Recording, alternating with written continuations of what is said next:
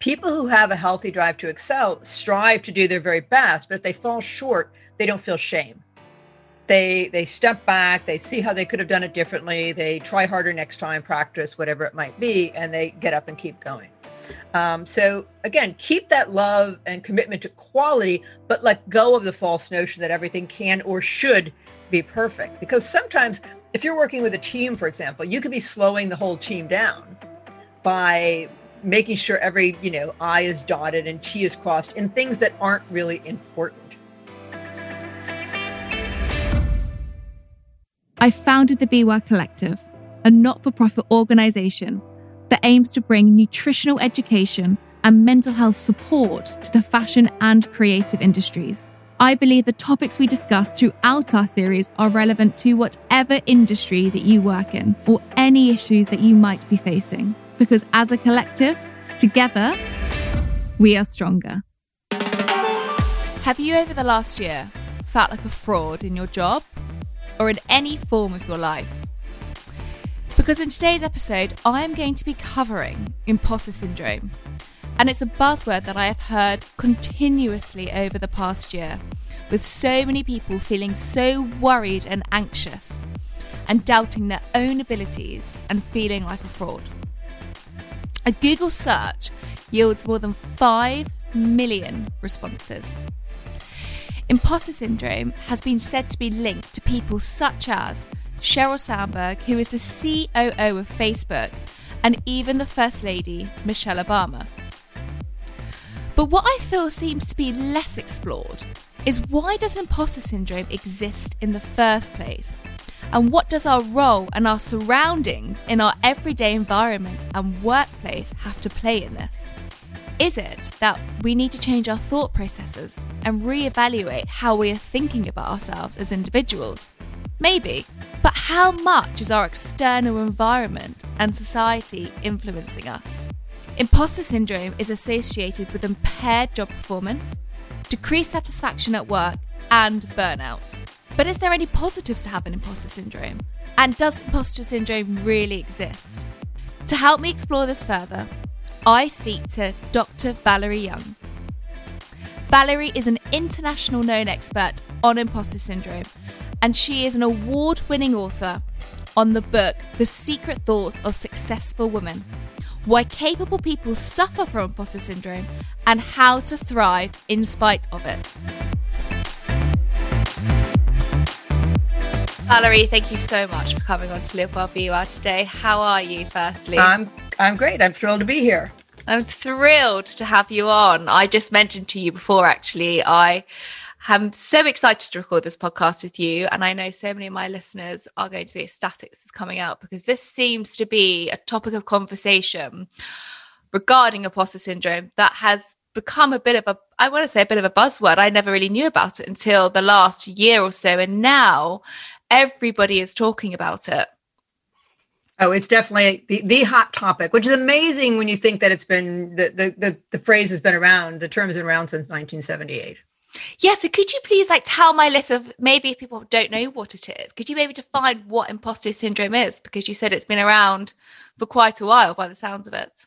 Yeah, I mean, I first heard about it in 1980. There was a paper that came out called The Imposter Phenomenon Amongst High-Achieving Women with Dr. Pauline Clance and Dr. Suzanne Imes. Those are the two psychologists who first coined the term the imposter phenomenon, because it's not really a psychiatrically diagnosable syndrome, but somewhere along the line that name got attached to it. And basically what they found in their research, they were looking at women at the time. And what they found is this kind of pervasive belief that deep down, that we're really not as intelligent, capable, competent, qualified, talented as other people seem to think that we are. And that, we basically externalize our successes, we explain them away. We chalk them up to things like luck, timing, computer error, they just like me. If I can do it, anyone can. I had connections, et cetera, et cetera. And so, as a result, of course, there's this fear that eventually we're going to be found out. And so that's what it is. It's a feeling of feeling like a fraud. Absolutely, that we're fooling people, and that it's just a matter of time before they will figure out that we really don't know as much, or we're not as talented or qualified as they think we are. And before we kind of get into why we're that way, you actually had your own experience of imposter syndrome. Would you be happy to share part of your story about this? Absolutely. I mean, there I was, 1980, sitting in a classroom. I was a graduate student and getting a doctorate. And somebody brought in a paper by, Pauline Clance and Suzanne Imes and started describing how all these bright, capable, competent people felt like they were fooling folks. And I just instantly identified. And I started nodding my head like a bobblehead doll. Looked around the room, all the other graduate students were nodding their head. So we decided to start a little imposter support group. And we started meeting after class and talking about our intellectual fraudulence, how we're fooling all of our professors. And everything went great for the first few weeks. And then I started to have this nagging sense, Sarah, that even though everyone else was saying they were an imposter, I knew I was the only real imposter. So I actually decided to change the topic of my research. And because of that, I was so fascinated by how could this be, right? I didn't exactly study imposter syndrome. More broadly, I looked at internal barriers to women's occupational achievement. So in other words, all the reasons that might lead us to feel like imposters, fakes, or frauds. Oh, wow. So how did you overcome that? So when you changed your direction of research, was when you were understanding more about it and you were looking more into this, did it make you feel more settled within yourself? Or did it kind of explode those feelings? Because sometimes when you can read into something a bit more, you can actually think about it a lot more. Yeah, I don't know that it contributed to them. I think it gave me a broader understanding, which allowed me, because my background is education, adult education. So then I decided to take what I was finding and I turned it into an interactive workshop to kind of share that with other people. So I think the more I learned about it, the more, and I think that's key, right? The more we understand something, the more we have information and insight into what's happening when we're talking about unconscious pattern, the more beneficial it is, of course. There's also sometimes when people can read into something as well, and then it can manifest and they can start to really believe that actually they are a fraud. So it's really interesting how this could work, in the sense that if you are reading into it, will that actually stop you from achieving it because you do feel that you're up against these barriers or not? What's your thoughts on that? Yeah, and that can happen to people. I remember years ago, I got an email from a young man who said, he feels like an imposter. And I basically said, well, of course you do. Because I remember he was a scientist. He was the first person in his family to go to university. There were just like all these reasons why it made sense that he would feel like an imposter. So I spelled those out and he's like, oh my God, then it's hopeless for me. And I'm like, no, this is good because you're understanding that it's not all about you, right? And so you can do less personalizing, less psychologizing, and more, contextualizing. So you've also defined that we can all experience imposter syndrome differently to one another, but it also depends on how we define competence. Can you explain what this means to my listeners? Sure, absolutely. There's many reasons why people feel like imposters, and we could talk about those, Sarah, but the core reason that is common to everyone with imposter feelings is we have unrealistic, unsustainable expectations for ourselves about what it means to be competent, how we measure and evaluate our own competence. Very often when you read about imposter syndrome, the focus is on perfectionists, and that's one competence type, if you will. For decades, I would put people into groups and I would have them come up with the imposter competence rule book, right? These unhealthy rules. In other words, if I was really intelligent, capable, competent, I should, or I'd never, or I'd always. Like the young man at Stanford University who said, I feel like I should already know what I came here to learn. Or, if I was really competent, I shouldn't need any help, or I'd always know the answer, those kinds of things. So I started collecting the flip charts. They would write it down on these big pads and I would collect them. And I noticed these patterns. And the pattern was, even though, again, we all skew what it means to be competent, we all hold ourselves to these very high standards, we don't do it the same way. So the perfectionist is one. So for that person, and they're all kind of grounded in shame, right, of falling short of those standards. So for the perfectionist, getting a 99 out of 100 on an exam would feel like failure and evoke shame. For the perfectionist, making a presentation or doing a podcast, right, and stumbling over their words, making a minor mistake, forgetting to say something, and they will beat themselves up endlessly because they expect a flawless performance 100% of the time. But there's more going on, right? There's also the expert, which is, think of it as the the knowledge version of the perfectionist. So for that person, it's not so much about the quality of their work, that's still important, but for them, what is paramount is the quantity of knowledge and information that they know. And in their mind, they can never know enough. So it's always one more book to read, one more course to take, one more designation or degree to get, this kind of endless pursuit of the end of knowledge. And so for them, somebody asking them a question and they don't know the answer, right? That would evoke shame. That would feel like failure. Then there's 5 of them. So the third one is the natural genius. Somehow this person got into his or her head, if I was really intelligent, capable, competent, this wouldn't be this hard. So it's not that they think they're a genius or they are a genius. It's that they have this expectation that competence should be all about ease and speed. Like competent people don't have to really work at it. It's just effortless and innate, right? They expect to come out of the womb knowing how to do advanced calculus or how to write a dissertation or do all, make an incredible presentation, not realizing that it's always going to take effort and work and that kind of thing, practice. The fourth one is the soloist, as it sounds. They expect to perform flawlessly by themselves. And the fact that they might need help, mentoring, tutoring, in their mind proves they must be an imposter. And the last one is the superwoman, superman, super student, super person who feels like they have to excel not just in their career or their academic life, but also in all the other roles as a parent, as a partner, as a member of their larger extended family, the community, volunteer, and look good all at the same time. So they're expecting that excellence across the board. And is it true that imposter syndrome will manifest differently in different people? Because you've just mentioned about the different areas and how you can manifest, but would each of those individual groups have different symptoms of imposter syndrome? Would you be able to run me through them? Well, it certainly could be. It gives them a different reason perhaps to judge themselves or to not try things. So for example, if you identify with a natural genius who thinks you should pick things up and just, start a new job and hit the ground running and pick it up immediately, you might shy away from opportunities that involve, a stretch for you, or that does take time and effort. When I was young, my uncle Buddy, he played the guitar, the violin, the mandolin, and I wanted him to teach me. I was probably 10 years old.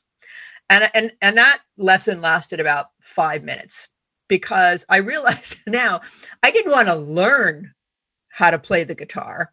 I wanted to play the guitar, right? But I didn't have, the patience to, I must not be a natural guitar player if I couldn't just sit down, just boom, bang it out like Santana. So I think you're right. I think depending on what it is, if you're the expert, right, you're going to be continually, like you won't start your business, right, or grow your business because you're constantly doing more and more research. Or if you're the perfectionist, you're never going to launch your website because you're going to be tinkering with it all the time until it's absolutely perfect, which it will never be. So you just mentioned some of the disadvantages there of having imposter syndrome. Would you be able to actually explain what are the disadvantages if you are suffering with this, if you are maybe the perfectionist or you are the superwoman of the mum trying to do everything and keep everything, the household together?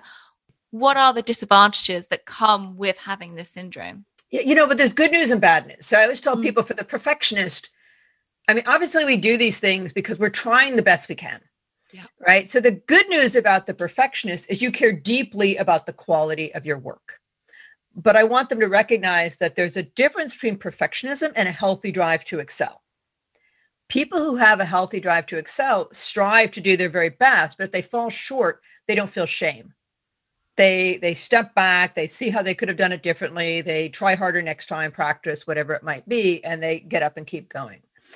So again, keep that love and commitment to quality, but let go of the false notion that everything can or should be perfect. Because sometimes if you're working with a team, for example, you could be slowing the whole team down by making sure every, I is dotted and T is crossed in things that aren't really important. So don't obsess over routine kinds of things. Sometimes things are good enough. As my entrepreneur friends would say, half-ass is better than no ass. In other words, sometimes you have to get version 1 out the door and you can course correct as you go along. The second time you put on a conference is going to be better than the first. The third time is going to be better than the second. And is there different, going along with that, there's obviously These 5 groups, they're different types of imposter syndromes. Is there also certain subgroups in these people? So as you mentioned a lot about women, but not as much about men. Are women more at risk of the imposter syndrome than men? Well, the research does show that women as a group, we're obviously generalizing. You can't say all women do this or all men do that. But as a group, women tend to be more perfectionist. But there are many men. This is one of the very few psychological phenomena, Sarah, where researchers thought it first affected primarily women, quickly determined there are a lot of men who also have these feelings. So, I can't say I've noticed well, yes, I would say I've noticed there is a difference, because I do polls because I do webinars for major corporations all the time, and I do polls. And if it's a primarily female audience, they're more likely to pick the perfectionist and the superwoman. You see a lot less of the superman, right? I mean, men are not as concerned about how the house looks. I had an electrician over my house recently, and I said, John, when you go to a man's house, does he ever apologize when the house is a mess? And he said, never. Right. So I think for women, there are more of like those external expectations around perfectionism that we do absorb. But certainly there are many, many, many men feel like imposters. And it's a question that has come to my mind because I recorded a podcast recently with Farah Storr, and she's the British editor of UK Elle magazine. And she'd written a book about actually fear and excitement can be linked quite similarly together, and it's how we react to that. And I can imagine this is the same with the fear and the worry that you have with imposter syndrome, as well as excitement that you can have around certain events as well. And it's how you actually react to that. And one of the things that I thought is, are we also affected not just by how we're feeling physically, but are we also affected by our environment and the culture that we're in that's making us feel like this? So is it that we shouldn't be so much focusing on ourselves and things that we need to change and focus on, but is it maybe cultural issues or biases within society that we need to fix? So if you're looking at things like systemic racism, I don't know if there's any links with people who are of multiple heritage, or if you're Black, that you might suffer more with this than a Caucasian white person, or look at the gender pay gap, and maybe that's why women have always felt quite inferior to men in the workplace. Like, what's your view on that as a whole? Yeah, you're absolutely right. One of I basically promote 3 tools, and the first one is to normalize imposter syndrome. Partly we do that by talking about it like we're doing right now, right? Talking about it in a podcast, talking about it within a corporation or a university. But also is to understand that there are these perfectly good reasons why someone might feel like a fraud. And there is a strong intersection between imposter syndrome and diversity and inclusion. In other words, a sense of belonging fosters confidence. Mm-hmm. So when you walk into a classroom or a meeting or a workplace or the executive level in an organization, the more people who look like you, the more confident you feel. It's just common sense.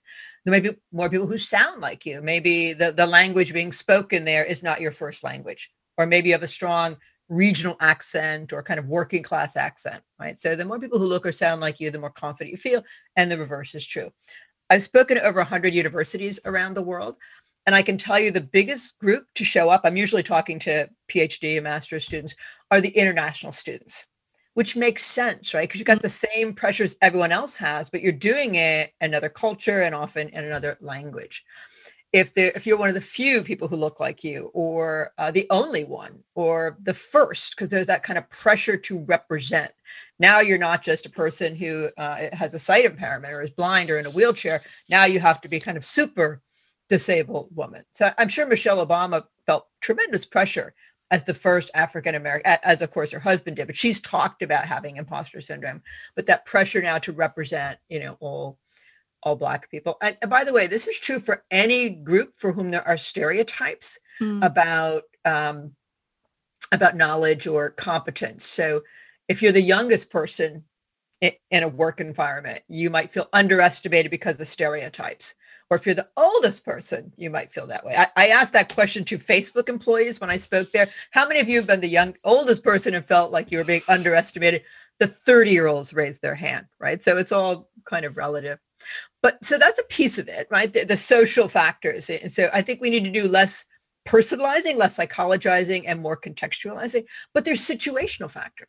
Just being a student at a university, period, all by itself makes you more likely to feel like an imposter. Because I think it makes sense. Your knowledge and intellect is literally being tested day in and day out.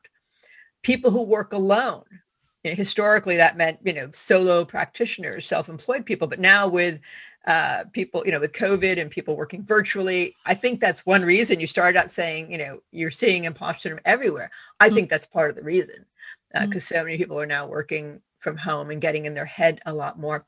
People in certain fields are more likely, people in creative fields, acting, writing, art, as well as people in science, technology, medicine, and very information dense, rapidly changing fields. And there are some organizational cultures that by their nature fuel self-doubt, university system being chief among them. Universities, imposter syndrome is rampant at universities, not just among students, but also faculty and staff.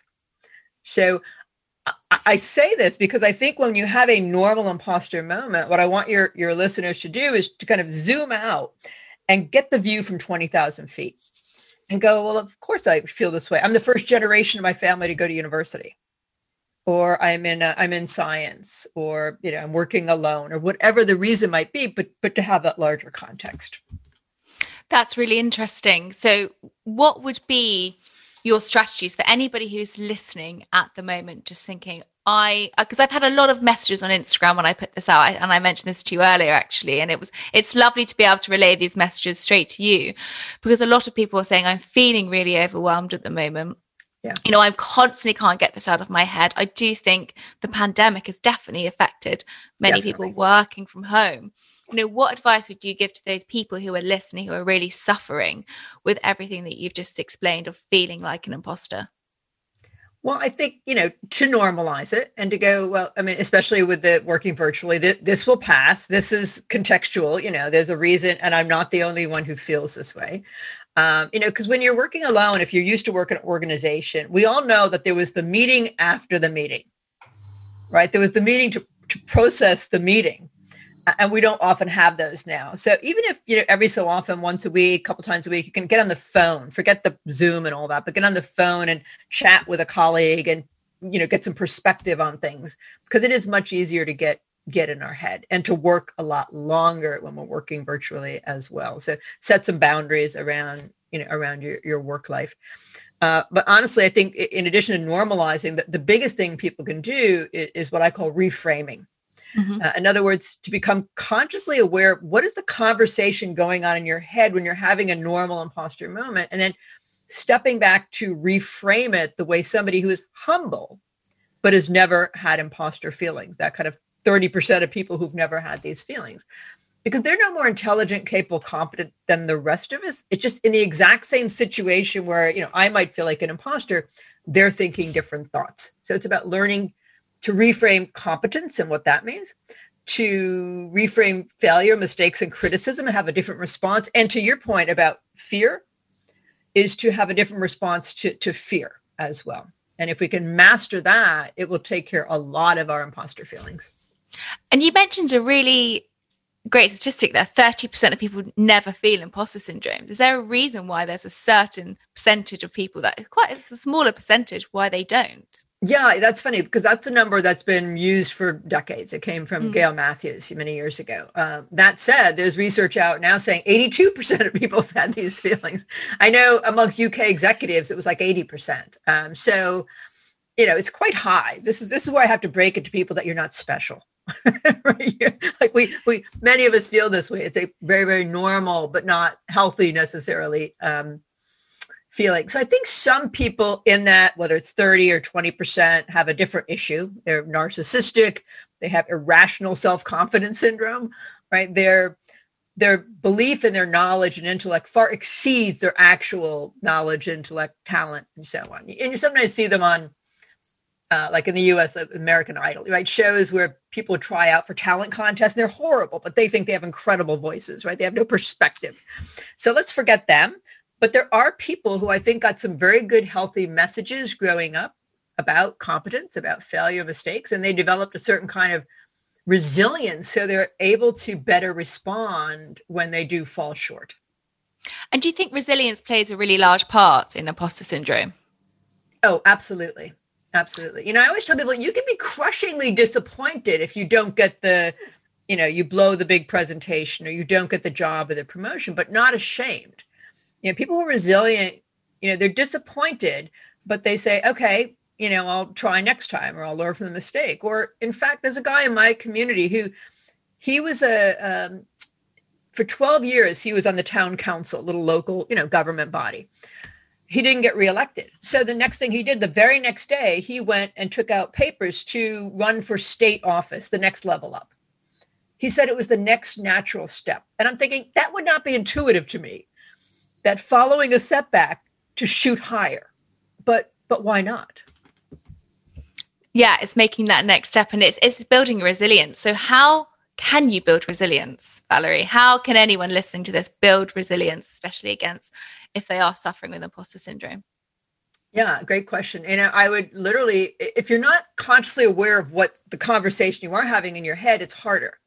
So if you can step back and kind of hit the pause button, and then imagine calling in the script writers to play the part of you in that scenario, right? And call in the script writers to rewrite the scene as somebody who does not feel like an imposter, who's humble, but has not had these feelings. And how might they look at it completely differently? So, for example, stepping into a new job, a new promotion is overwhelming.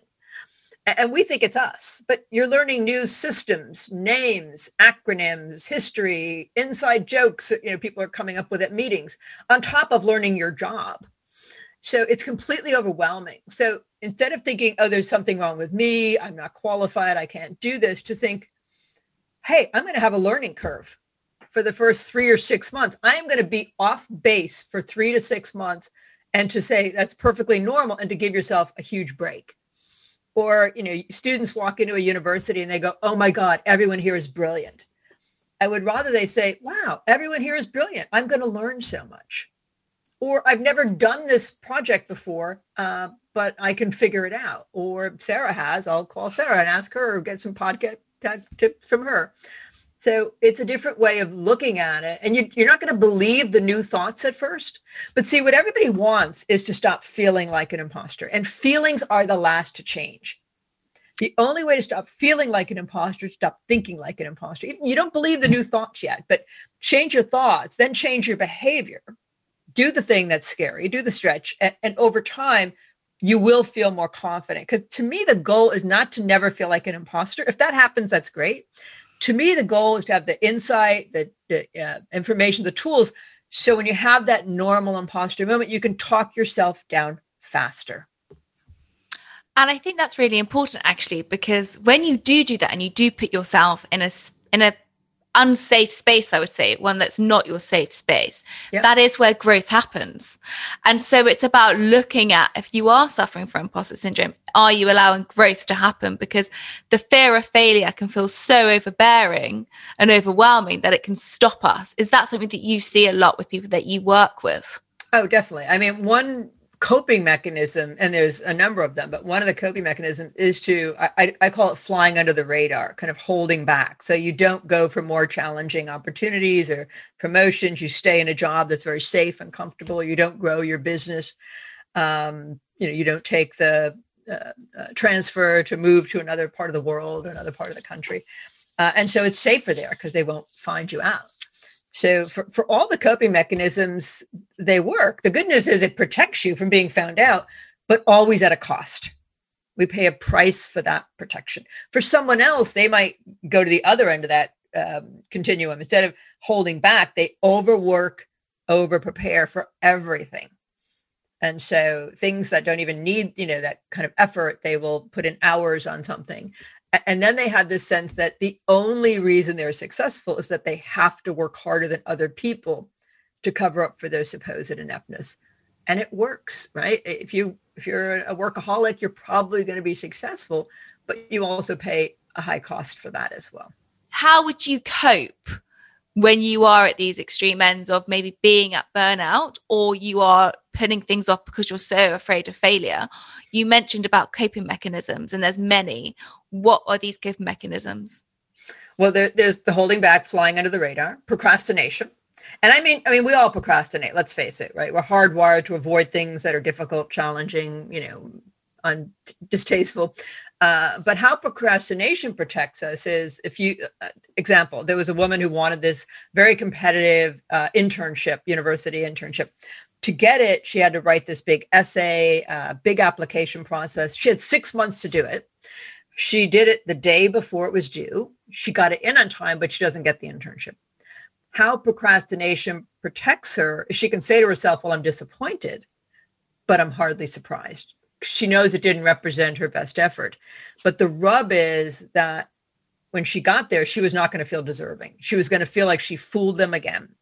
And sadly, another one is never starting or finishing the degree, the book, the painting, because if something's always in process or you don't finish it, no one can judge you. So that protects you. Or it could be self-sabotage, people who job hop, alcohol or substance abuse. So for all of these, I always point out that the good news is that they work, they protect us, they help us avoid humiliation, disappointment, embarrassment. They help us get something. You procrastinate, you get time to do stuff you'd rather do.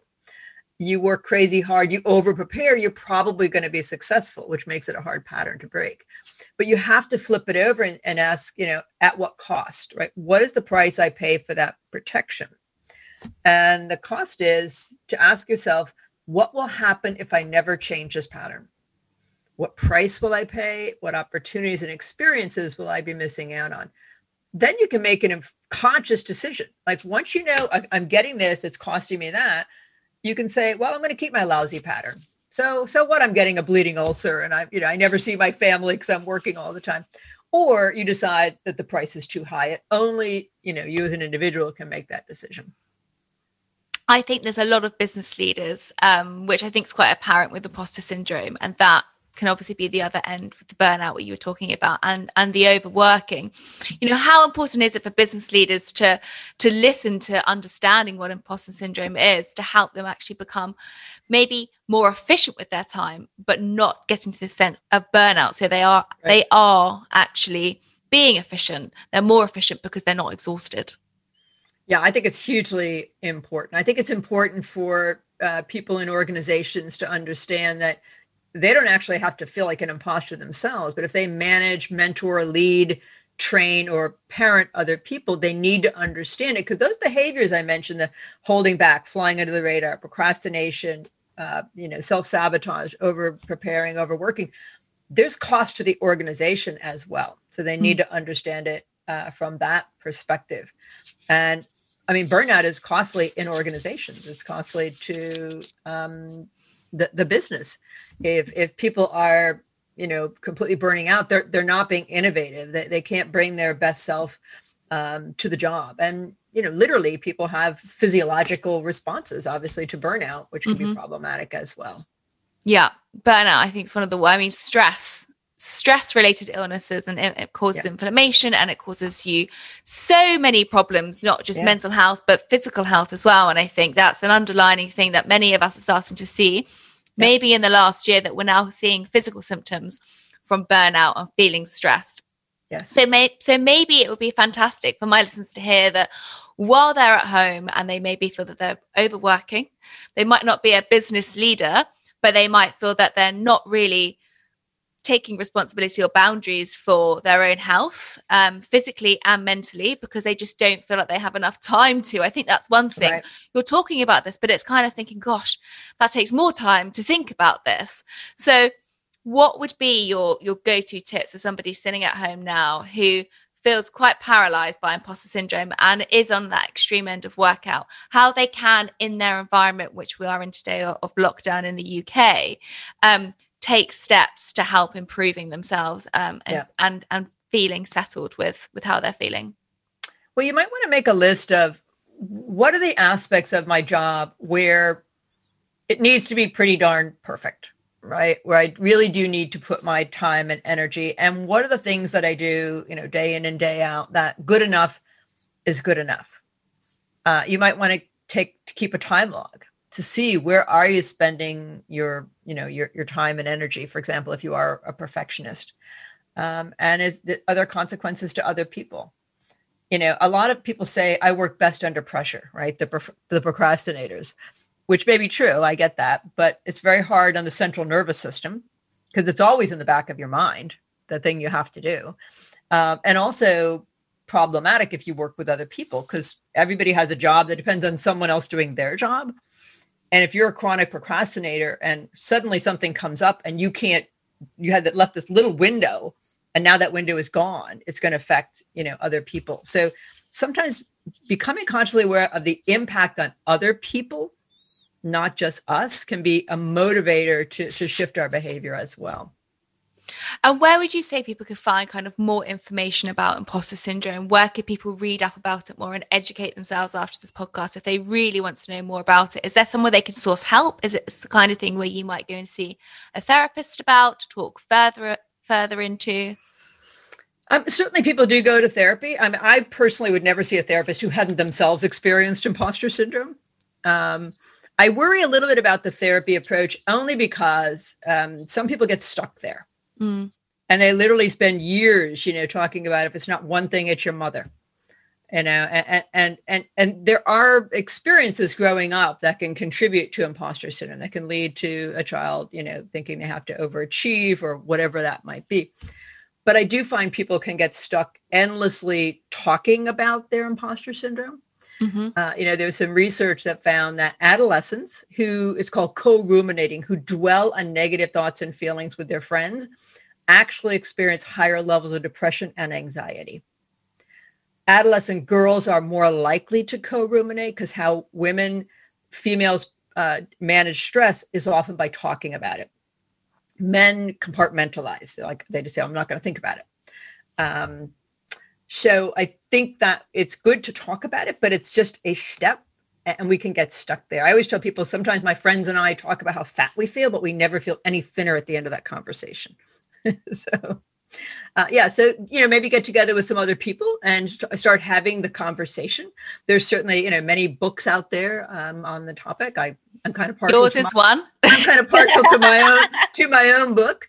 I'll link that in the show notes, obviously. Yeah, but the title, I don't want people to be deterred by the title. I don't want men to be deterred. I mean, there are things obviously in there that are, kind of specific and speaking to women, because that's what the publisher wanted at Random House. However, I don't want women to be deterred either. I don't like the title because it's called The Secret Thoughts of Successful Women. So many people hear that and they think, full professor, president of a company, president of a country. They don't think it means the first year student at university, or the person starting their small business, or the artist, or, somebody who's in, middle management or below in an organization. So that's why I don't like that title. That's really interesting, actually, because when I started reading into imposter syndrome, it kept referencing business leaders and CEOs. But I do think when I put it out on social media, every single person from all different walks of life was suffering with this. So it is something that I think is fantastic to talk about, as you said, and normalize. But I completely agree with you to not get too bogged down into it, because it can also manifest and co-ruminate, as you said, and can start those beliefs. And it can be quite hard to get out of those beliefs. As you said, you want to constantly reframe, whereas if you're reading more about it, sometimes that can be harder to reframe it and get away from. I'd love to just kind of for you to run through lastly your top tips on managing imposter syndrome before we go, so we can kind of get a nice roundup of when people leave, they know that yes, they can go and read up about it, listen to further podcasts, listen to your fantastic TED talk, which I was hoping you might put in there, but for anyone who hasn't seen Valerie's talk on this, it's wonderful. It's 12 minutes. 6 minutes. It's 6 minutes. That's all they gave me was 6 minutes. Yes. We actually had that conversation, didn't we? Yeah. I remember 6 minutes. But what would be kind of your top tips on managing this going forward, especially in the pandemic? Yeah, I like to keep it really simple. So to normalize it, but by talking about it, but understanding the larger contextual reasons, do less psychologizing, less personalizing. To reframe what it means to be competent, reframe our response to failure, mistakes, and criticism, and fear fear and excitement, very similar. Fear is normal, goes with the territory. And the last one is to kind of keep going regardless of how you feel. In other words, don't wait until you feel more confident to grow your business or decide to go get that advanced degree or go for a promotion or whatever that might be. You got to start on the thoughts and then the behaviors and then let the feelings catch up. And the last thing I'd say is when you think about it, there's a certain amount of arrogance to the imposter syndrome. Because what we're really saying is other people are so stupid. They don't realize we're incompetent. So imagine, Sarah, at the end of this, you said, oh, thank you. That was very, helpful. I appreciate, it was a good interview. And I go, oh, really, Sarah? Wow. I mean, have you done many podcasts before? Seriously, you thought that was good? I mean, how insulting and how arrogant would that sound? Right? I mean, what should I say? I should say, thank you, and then zip it. Because especially women like to do true confessions. Someone compliments us and we go, oh, well, did you notice the typo on page 3? Or did you notice where I lost my train of thought? Let me point out to you why I don't deserve that compliment. So just say thank you and leave it at that. That's fantastic. That is so true. I hope you don't think that. I do hope you think it was a good interview.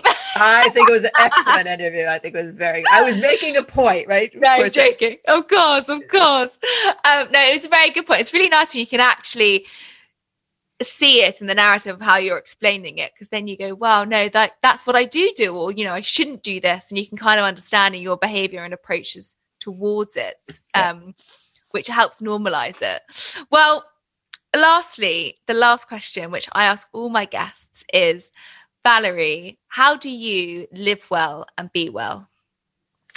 My dog helps me live well and be well. Friends, I'm part of a hike club. We go hiking every week and I get out and walk every day and I focus a lot on gratitude and all the things I have in my life and the very small problems that I have relative to so many people in the world. I have to say, gratitude's helped me a lot in the last year. In this pandemic, the one thing I have to say has really got me through it is being grateful and writing down 2 to 3 things that you're grateful every day. And it can feel hard sometimes, even writing a couple down on bad days, but it can be really beneficial. So I'm definitely with you on that one, with the gratitude. Great. Thank you so much for coming on Live Well, Be Well. Thank you. Great job. Thank you so much for listening to Live Well, Be Well. I hope you thoroughly enjoyed that episode. And if you did, please do leave a 5-star review. It means a lot to me and also helps share the episode widely to more people. Until next week, I hope you all live well and be well.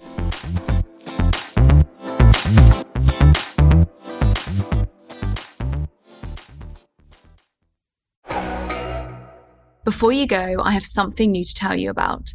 There's brand new bonus content waiting for you with every new guest I speak to. These are exclusively for my inner circle of Apple subscribers. To listen now, head to the Live Well, Be Well show page on Apple Podcasts, where you can activate your free trial and you can enjoy the podcast without adverts.